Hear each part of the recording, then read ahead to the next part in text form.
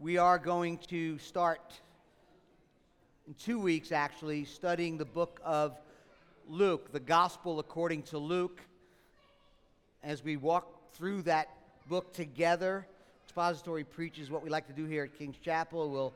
We'll learn what Luke has to say and what Luke was inspired to write about the coming of Jesus and the work of Jesus and the ministry of Jesus. We're actually going to call this series Mission to the World, because we see that Jesus in Luke, we see that it opens up with Jesus being the fulfillment of the Old Testament. But what we've learned in Isaiah is that Jesus came not only to save the Jewish people, but to save all people of all nations.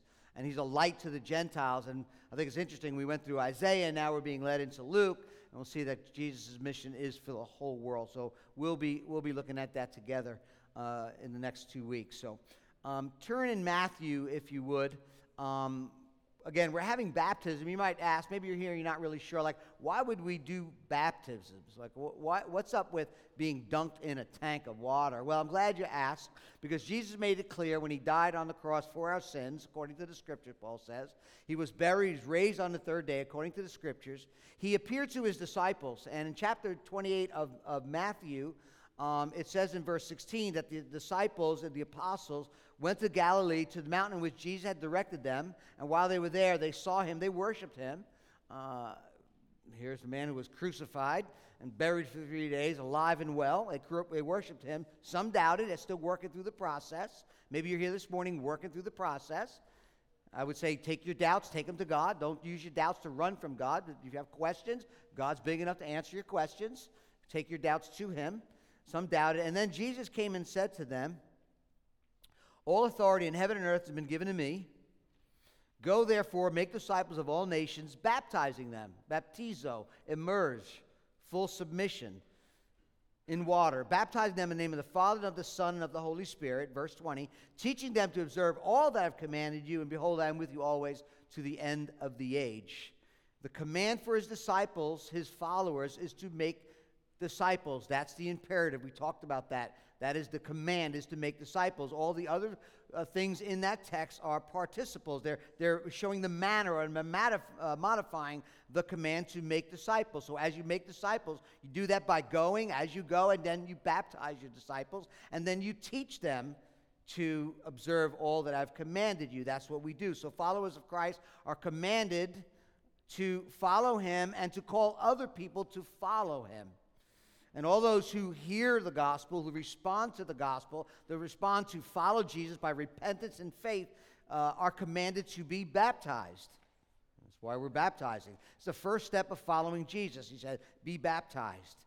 That's what we're doing this morning. But let me remind you, let's just draw back the curtain just a little bit to remind that over the past week we've been talking about what is the disciple and what is the disciple maker, what is the purpose. If you remember, we said that God from eternity past to eternity future has been doing all things to display his glory. It's the ultimate purpose. His infinite and intrinsic value, his greatness, his perfection, his holiness, his majesty, his preeminence, his beauty, his unsurpassable worth in himself above all things. And that's what he does. He displays his glory to the world. John Piper and people like Jonathan Edwards, even C.S. Lewis, pointed out that our joy and our happiness and God's glory are not at odds with one another, because God is most glorified in us when we are most satisfied in him.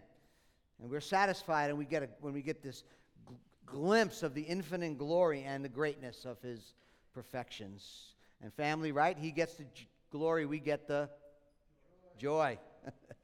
Last week we talked about that. Several verses of Scripture. In Isaiah 48:11, God chose to defer his anger for his glory. Ephesians 1:4, God chose his people for his glory. Isaiah 46, God created us for his glory. You get to the New Testament, Jesus endured his final hours for the glory of God. He said he would answer prayer so that God would be glorified. In 2 Thessalonians, Jesus' ultimate aim for us is to see and enjoy his glory over and over and over again. We saw that last week. We said that God's ultimate purpose in creation and redemption is for the purpose of displaying his glory. And our greatest need and our greatest fulfillment is the glory of God. It's to worship him, to see him in his beauty, and to see him in his glory. We saw that in Genesis 1 and 2. But in Genesis 3, things changed, right? Sin entered the world and things began to unravel. But God made a promise that he would restore humanity, and that's what the gospel is, restoring humanity, so that we can be what God has called us to be, and that is glorifying saints. And we can only do that when we have a right relationship with him. And we saw that in Isaiah, and we see that throughout the Old Testament, that God intervened. Genesis 3:15, promise made to Adam and to Noah, and the covenant made to Abraham that he would bless the whole world, the Mosaic covenant, the Davidic covenant that you will have a king who will reign and rule in righteousness. We saw the shadows and pictures, and we love to preach from the Old Testament here. We see all the shadows and pictures and symbols of the Old Testament pointing to the coming of Christ. He is the one, Isaiah says, will be the light to the nations. He's the ultimate anointed one, Messiah. He's the ultimate servant, the suffering servant who dies, Isaiah 53. He's the ultimate prophet, the ultimate priest, the ultimate king. And he would come and he would embody the glory of God. We see that in John 1. And the Word, we see in John 1:1, the Word was with God, the Word is God. In John 1:14, the Word became flesh, as Jesus dwelt, he tabernacled among us, and we have seen what? His glory. Glory as the only Son from the Father, full of grace and truth. We saw in Isaiah that he will share his glory with no one. The infinite glory of God he shares with no one. And when Jesus says he is come and he is the glory is the only glory of the Father, is because he is one with the Father. He's eternal. He is God himself in the flesh. God has always been about declaring his glory. And there's no greater place, and it's very important we understand this, there's no greater place in all of creation where the infinite glory has been manifested, displayed and demonstrated in the cross of Jesus Christ. The immeasurable love of God meets the holiness of God, the justice of God. It's a place where sin and rebellion is punished, because righteousness means sin will be punished. You have to, in order to remain just, to remain righteous, you have to punish sin. And God punishes sin on the cross, where his holiness is displayed, justice is served, satisfied, and love, grace, and mercy is extended to us. That's what the cross is all about. And sinners like you and I can receive the forgiveness of God. And God can remain just in his righteousness by punishing his Son. So we saw that in 2 Corinthians 4, 1 Corinthians, I don't have to go there now, Ephesians 1:4 as well. 2 Corinthians 4:4 and 6, Ephesians 1:4 and 6. So we've been saying all along that the mission of God, the goal and the aim of God has always been the manifestation, the display of God, of his glory, and it's an ancient story. It goes back from Genesis, not Matthew 28. Secondly, we said that God's ultimate goal and aim is seen and displayed, his glory is seen, displayed, and treasured in the person and work of Christ. And the premise I said last week is that the work of God to manifest his glory and the command to make disciples, where his glory has been revealed in the person of Christ, are inseparably linked. He said they could be the same thing, because the ultimate purpose of discipleship is the glory of God. It's where the holiness of God and the justice of God and the love of God meet in Christ. In Christ. He has chosen. God has made it clear. And he has chosen to get glory by gathering a people together for himself, to forgiving them of their sins, to take out what we deserve on Jesus, between the Father, Son, and the Spirit, one God, work of salvation, that we together to praise his name, to thank him and to worship him and to show his glory, forgiving us of our sins, that we may be glorifying saints. That's what 1 Corinthians is all about. So whether we eat or drink, whatever you do, covers it all. Do it all for the glory of God. So the command as you are going, make disciples, is to participate in what God is doing, displaying his glory. There's a man by the name of Dr. Thomas Schreiner, brilliant theologian. He was right when he says the ultimate purpose for mission, make disciples, the mission of God, saving the lost. The ultimate purpose for mission is the glory of God, so that his name will be manifested among all peoples. End quote. Now, the process of discipleship begins with the call of Christ to follow him. We said that through repentance and faith, turning from your sin, trusting in Christ. And this happens when God's people, this is another way God chose to do it. He chose to use you and I, in Romans 10, how beautiful are the feet of those who preach good news. He chose to use you and I to declare the good news of Jesus Christ to others. And according to Jesus' command in Matthew 28, it begins by a call to come and follow Jesus, to repent and believe on Jesus, to follow him, and then be baptized. That's what Matthew 28 says. Go therefore and make disciples, baptizing them. Okay? If you remember, we said that a disciple is simply a learner. A learner, someone who has been called to follow a rabbi, a teacher in Jesus' day, not just learn from him, but to live with him and do what he also does. We said last week that the rabbi, when he called a young disciple, he had authority over that disciple. He would interpret Scripture. He would show them how to live righteously, and that young disciple would then submit to the teacher's authority. Jesus takes it to the level, of course, because he has all authority in heaven and earth has been given to him. And in Matthew 8:34, we saw last week that Jesus said, "Come. If anyone wants to come after me, let him deny himself, take up his cross, and follow me. Whoever would save his life will lose it, but whoever loses his life for my sake and the gospel will save it."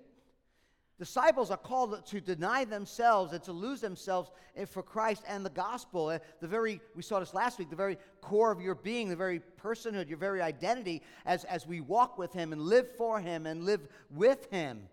And the purpose is to be like him and to do what he is doing. As we follow Christ,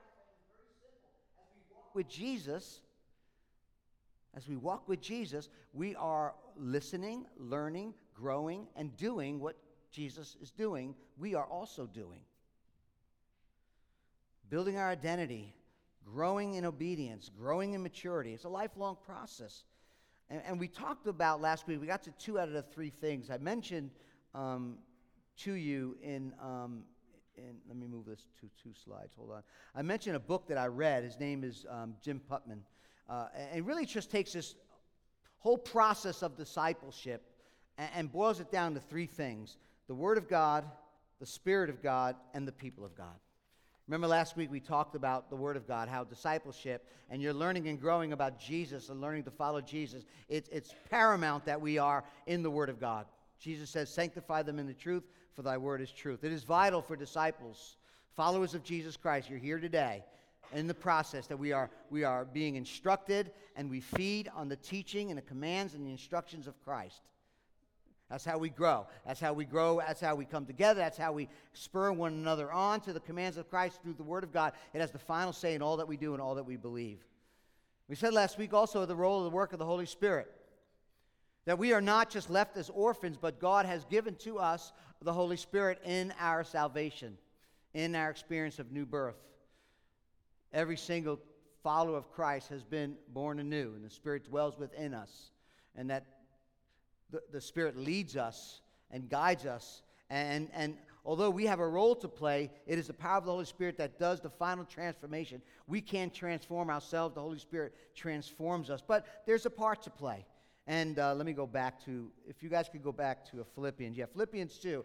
I mentioned 1 Peter last week. Let me give you a new verse. It talks about God's work of the work of the Holy Spirit transforming the heart of believers and discipling them and learning and teaching about Jesus, the work of God in us. But there's a responsibility that we play as well. Look at Philippians 2:12. "Therefore, my beloved," Paul writes to the church of Philippi, "as you have always obeyed, so now, not only in my presence, but much more in my absence, work out your salvation." Not work in your salvation, work out salvation. Salvation is a free gift of God by the grace of God. Work out your salvation with fear and trembling, reverence and awe, for it is God who works in you, both to will and to work for His good pleasure. We could say for His glory. It's God's working in us. Aren't you glad? I don't know about you, but I could not imagine living my life before I came to faith in Christ with the same desires that I had before. And some people are just afraid or concerned that, I'm clinging to these things, and if I walk with Jesus, everything's going to change. Yes, praise God, it does. You start loving the things He loves. You start hating the things He hates. And you start loving people that maybe you would not love before. You start having the love of God in your heart. You're loving people. He's changing you from the inside. And yeah, it's our responsibility to do things like reading Scripture, studying Scripture, praying, sacrificing our time, our talents, our finances, living on mission, gathering for worship, evangelizing, loving people. We get to do all those things. But listen, it's through the grace of God. And it's very important, and we understand that there is a part to play, that we make decisions along the way. The Bible tells us that we are to yield to the Spirit. We are to be filled with the Spirit. We are to cooperate with the Holy Spirit in our lives. It's a miracle of God. But we have a role to play. And that's where we ended, really. I mean, that's kind of a backdrop, some new information as well. But one of the things I want to talk about before we leave here, and we ended last week, is that, and listen carefully, all our obedient efforts and our sacrifices that we make must flow from the gospel, or it will produce self-righteous folks who thinks they are better than everybody else and no one is doing as good as they are, or self-defeating folks who can never live up to their own standard. If obedience and sacrifice does not flow from the gospel, and it flows by what you do, you will either have a superiority complex, look how good I'm doing, or an inferiority complex, I could never do anything for God. Right? But the gospel shows us our sin, yes, but empowers us by the grace of God to overcome our sins and habits when we rest in the finished work of Christ on our behalf. Jesus taught his disciples in John 15, right? You want to bear fruit, you have to what? Abide in me. Apart from me, you can do nothing. Apart from the gospel, apart from Jesus, who is the gospel, you can do nothing. No eternal value. Here at King's Chapel, one of our core values, we have EIC, Eternity, Identity, Community. Identity has to do with gospel transformation. We stress here at King's Chapel that it is not just the gospel that saves you, rescues you, and brings you into a relationship with God, but it is the gospel that transforms you. It's the truth of the gospel as we apply it to our lives, as we appropriate it in our lives, as we press it into our lives, as we live it out in every facet of our lives, the gospel. Especially when dealing with sin, brokenness. So the answer to our bitterness, the answer to unforgiveness is the gospel. A recognition that if our sin was left unforgiven, it would be eternal wrath, eternal separation from God. Ephesians tells us that we're dead in our sins. We all live by the passions of our flesh. We're all by nature children of wrath, but it was God who was rich in mercy. Because of his great love, he has loved us. Even when we were dead in our sins, made us alive. We didn't do it. Dead people don't respond. It is God that's doing the work. And it's by grace you've been saved. It's not of your own doing. It's the gift of God, not a result of works that no one may boast. So how can I not forgive someone? How can I be bitter towards someone?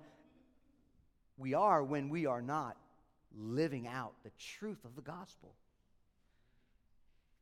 If we're dealing with greed, the answer is the gospel. Covetousness, the answer is the gospel. We are to see the enormous generosity of salvation in the gospel as we give of our time, talents, and all that we have. That is why Paul wrote in 2 Corinthians 9 that this poor church in Corinth was giving financial help to back in Jerusalem, to Judah, to the Judea area, because they were struggling. It was a famine in the land. And Paul says that the church in Corinth gave this money out of the confession of the gospel, the surpassing grace that was upon them. It was the generosity of Christ who gave his life for them that propelled them into generosity. If we struggle with hatred or racism, the answer is the gospel. We recognize that everyone, every culture, every economic, every social position comes to Christ the same way. Deeply flawed, broken, and sinful, who was once an enemy of God, deserving hell and wrath, are now recipients of the wondrous beauty and glorious gift of salvation. How could you look down on anybody? We're to look at no one according to the flesh. Jesus said, when the Spirit of truth comes, he will guide you into all things, into all the truth, and he will glorify me, Jesus talking. He will take what is mine and declare it to you. That is the gospel. So God is all about spreading his glory to all the nations from the very beginning. It's his ultimate goal and his pleasure. Therefore, the purpose of discipleship is the spreading of the glory of God. The purpose and the person is the Lord Jesus Christ. Where we see the glory of God, His insurmountable worth and incalculable value is just manifested and treasured and seen and displayed on the cross. And the discipleship process begins by turning from your sin, repenting, turning from your sin, following Jesus, being baptized, and then being instructed to observe Matthew 28 again. All that Christ has commanded you. So we are called to read the Word of God, to rely upon the Holy Spirit as we rehearse the gospel, as we apply the gospel. Our lives and the work of the Holy Spirit will transform our lives to be more like Him. Last, the process of discipleship is gathering together, the work of the church, the people of God. Growing in the likeness of Christ as we come together, and growing in the likeness of Christ as we scatter to the world to make as missionaries for the purpose of making disciples. It's a gathering and a scattering, okay? Gathering and a scattering. Here at King's Chapel, what you may hear, for some of you that are new, it's what we call monastic gathering and missional gathering. The monastic comes from the word monastery, where they would gather together for the reading of the word, for prayer, for encouragement, to gather together with God's people as the word of God is preached and responded to, and we encourage and strengthen one another. That's monastic. The missional aspect of it is how we live our lives as missionaries. Let me begin by just reminding everybody here. Everyone in this room, whether you're a follower of Christ or not, you are a disciple. You're a disciple. You and I teach others. You and I are being taught. We're all learning and listening and following patterns and being taught about things in life, that how do I become a person of value? How can I find a place of real belonging? And everyone's a disciple maker. People are listening to you, listening to your stories, listening to your values on how you find yourself worthwhile. We are all disciples, and we're all making disciples. And if you're not a disciple of Christ, you will become a disciple of the culture. You'll become a disciple of the media. Unfortunately, some of us are becoming disciples of politics.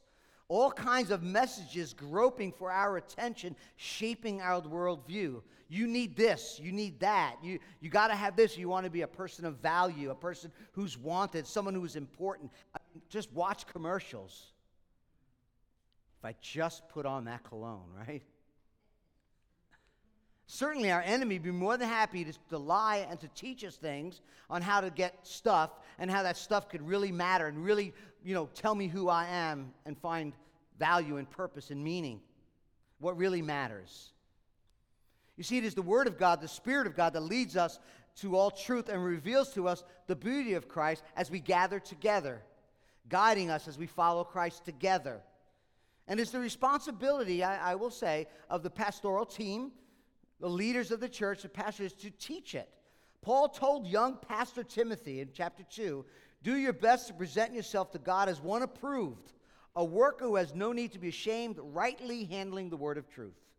He tells young Pastor Titus that pastors, elders, same person, must hold firm to the trustworthy word as taught, so that he may be able to instruct in sound doctrine and also to rebuke those who contradict it.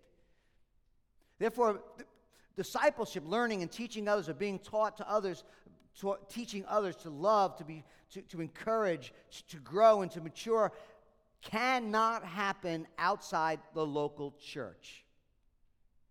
There's no such thing, and I have this conversation for I don't know how many years.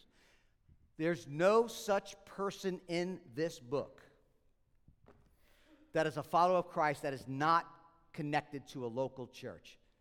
Period. Say anything you want, doesn't matter.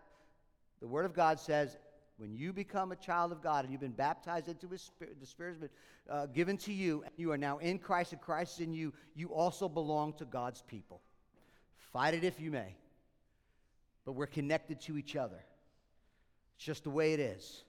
It's the way God designed it, that we grow together. Titus 2:4, older women train younger women. 2 Timothy 2:2, Paul trained Timothy. Why? To train others, to train others, to train others. Ephesians 6:4, fathers, train your children. Hebrews 4 and Hebrews 3, and Hebrews 10, followers are to exhort one another every day to avoid sin and to stir one another up to love and good works. 1 Peter 4, Christians are given spiritual gifts for what? To serve one another. In reality, it is the Word of God and the Spirit of God working together with and in and through the people of God. Even if you just look in Romans chapter 12, verses 9 through 21, just you get a chance, maybe later today. Just look what it says, this barrage of comments that Paul is making about how we grow together, mature together. Be devoted to one another, honor one another, share with the Lord's people who are in need, practice hospitality, live in harmony with one another. Don't be proud. Be willing to associate with people of low position, right? Do not repay evil for evil. Be careful to do what is right in everyone's eyes. If it's possible, as far as it depends on you, what? Live at peace with everyone. He's talking about the community. Disciples are made in community, not in isolation. Discipleship involves many different things, but it's important as we gather together that we teach each other, we learn from one another how to read, how to understand, how to respond, to obey, and to apply God's word and the gospel together. Discipleship, I'm going to make it really simple, is truth transferred through meaningful relationships. It's that simple. Life on life, not in a vacuum. Spending time together, seeking to develop one another, scheduling time with one another. It's relational and it's intentional.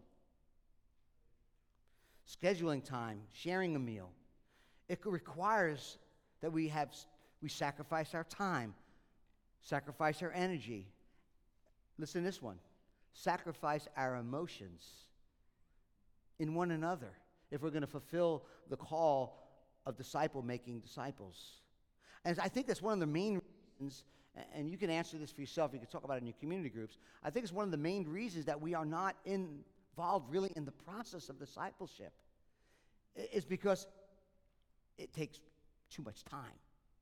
Or, it can be messy. Let's be honest, it could be messy. Have to work things out in the gospel. It could be messy. It could also be very revealing. I don't want people to know what I'm struggling about. As we share in our lives with one another, our burdens, our brokenness, our bad habits. Jesus gave himself to his disciples. Jesus freely gave himself, disclosed his life and ministry. He taught them the scripture. He talked about the Holy Spirit.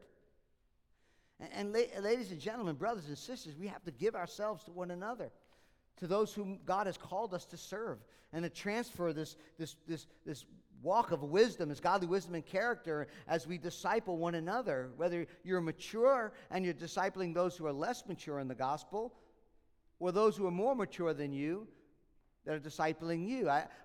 When I look at the discipleship process, many times when I'm working with younger guys that are newer in the Lord, that are more mature, not as mature in the Lord or grown in the Lord as I am, they're still teaching me. I want to never get to the place where I was like, oh, I can't learn nothing. And yet there are other men in my life that are much more mature than I am, that I need to lean in, to press in and call, and to be discipled by them as well. It's a two-way street. It should always be a two-way street.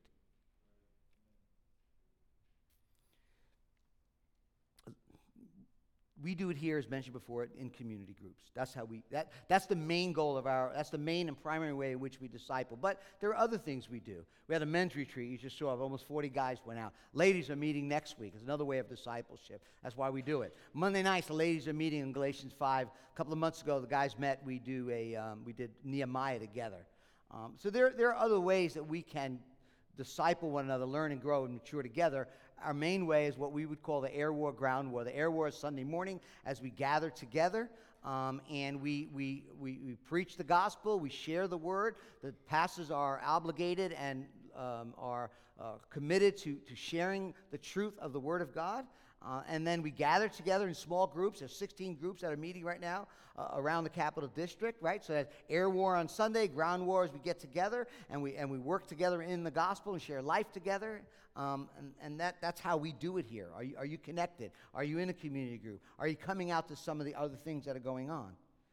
All this for the purpose of discipleship, to learn, to grow, and to mature in the faith. The Word of God, the Spirit of God, and the people of God. So that's the monastic aspect. But last, before we break and go to baptism, I want to talk about the scattering aspect as missionaries. We are to gather together and scatter as missionaries. Discipleship is intentional, it's relational, and it's purposeful. It's not only growing in the gospel, it's also making disciples, okay? Remember in chapter 4 of Matthew again. Let me read to you verse 18 and 19. Jesus, while walking by the Sea of Galilee, saw two brothers, Simon, who's called Peter, and Andrew, his brother, casting a net into the sea. They were fishermen. And he said to them, it wasn't one, together, he said to them, they're not alone, together, follow me and I will make. That's what I'm doing. I'm doing it in your life. I am making you something, and that is I am making you fishers of men. If you're going to follow me, you're going to fish, right? That's what Jesus said. That's what Jesus is doing. No exceptions, no excuses. And I will say this, listen carefully. The gospel that we preach here at King's Chapel, the gospel that you preach from your own mouth, the gospel we believe, the gospel we're demonstrating, the gospel we're declaring, will determine what kind of disciples we're making. Winfield Bevan's book called Reproducing Through Organic Discipleship. He says, there's an important connection between the gospel and discipleship. Our theology has a direct effect on our ministry and discipleship. In many ways, our discipleship is the fruit of our theology. Therefore, church leaders can use church growth principles to add people to the church. However, only the gospel can grow people into disciples of the Lord Jesus Christ. God-glorifying disciples will produce God-glorifying disciples. Christ-centered, gospel-centered disciples will produce Christ-centered, gospel-centered disciples. Christ-following, Christ-obeying disciples will produce Christ-following, Christ-obeying disciples. Reproduction is the trajectory of discipleship, and the best way to do that is through evangelism, personal evangelism, missional living, demonstrating the gospel through our lives. Authentic, transparent followers of Christ. Let your light shine before men. A light that people will see. People will see the change. People see the love. People see the mercy. But we're not called just to do that. We're not just spectators. We're not just saying, Pastor, you do the work of evangelizing through the preaching of the gospel. No. Our lives, no matter how bright the light is shining, does not remove a Christian's responsibility to share the faith. It gives them the opportunity to share the faith. Got that? No matter how light your bright is shining, how much you love and have mercy and care about people, which is a great thing to do, it now brings the opportunity to talk about Jesus, to open our mouth. It is a responsibility, not just of me in the passage, but of all of us. Whether it's going overseas, being in mission around the world, or living right here as a missionary in your community. It is the Word of God, the people of God, the Spirit of God, as we learn and grow and make disciples. Think this through with me just for a minute. In Matthew 28, 18 through 20, Jesus says, make disciples of all nations. That's the command. As you're going, make disciples of all nations. And then what? Baptize them, and then to teach them to obey what I command you. There are a lot of commands in Scripture. But what's the context? The context is to obey by making disciples. That's the command. The command is right in Matthew 28. So we could talk about what it is to teach one another, what it is to instruct one another to obey all the commands of Christ. But let's start with the one in Matthew 28.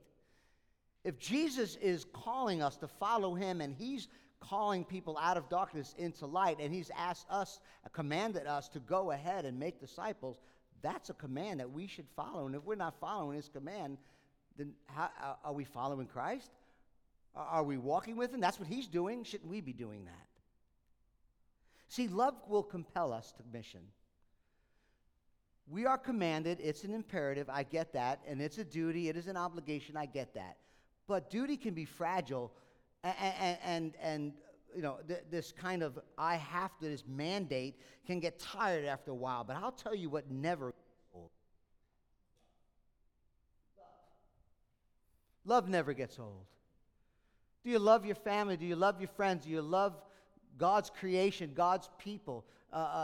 When I say God's people, all of God's creation, all of those who have been created in the Imago Dei, love will have you go.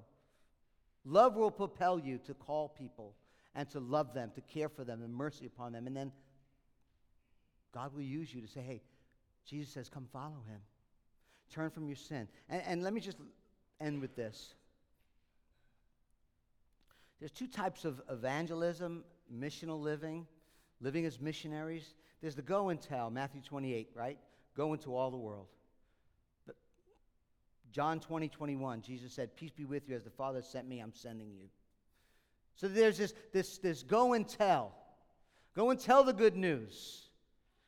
Go with the love of Christ and the power of the Spirit and tell people the good news of Jesus. And then there's this come and see.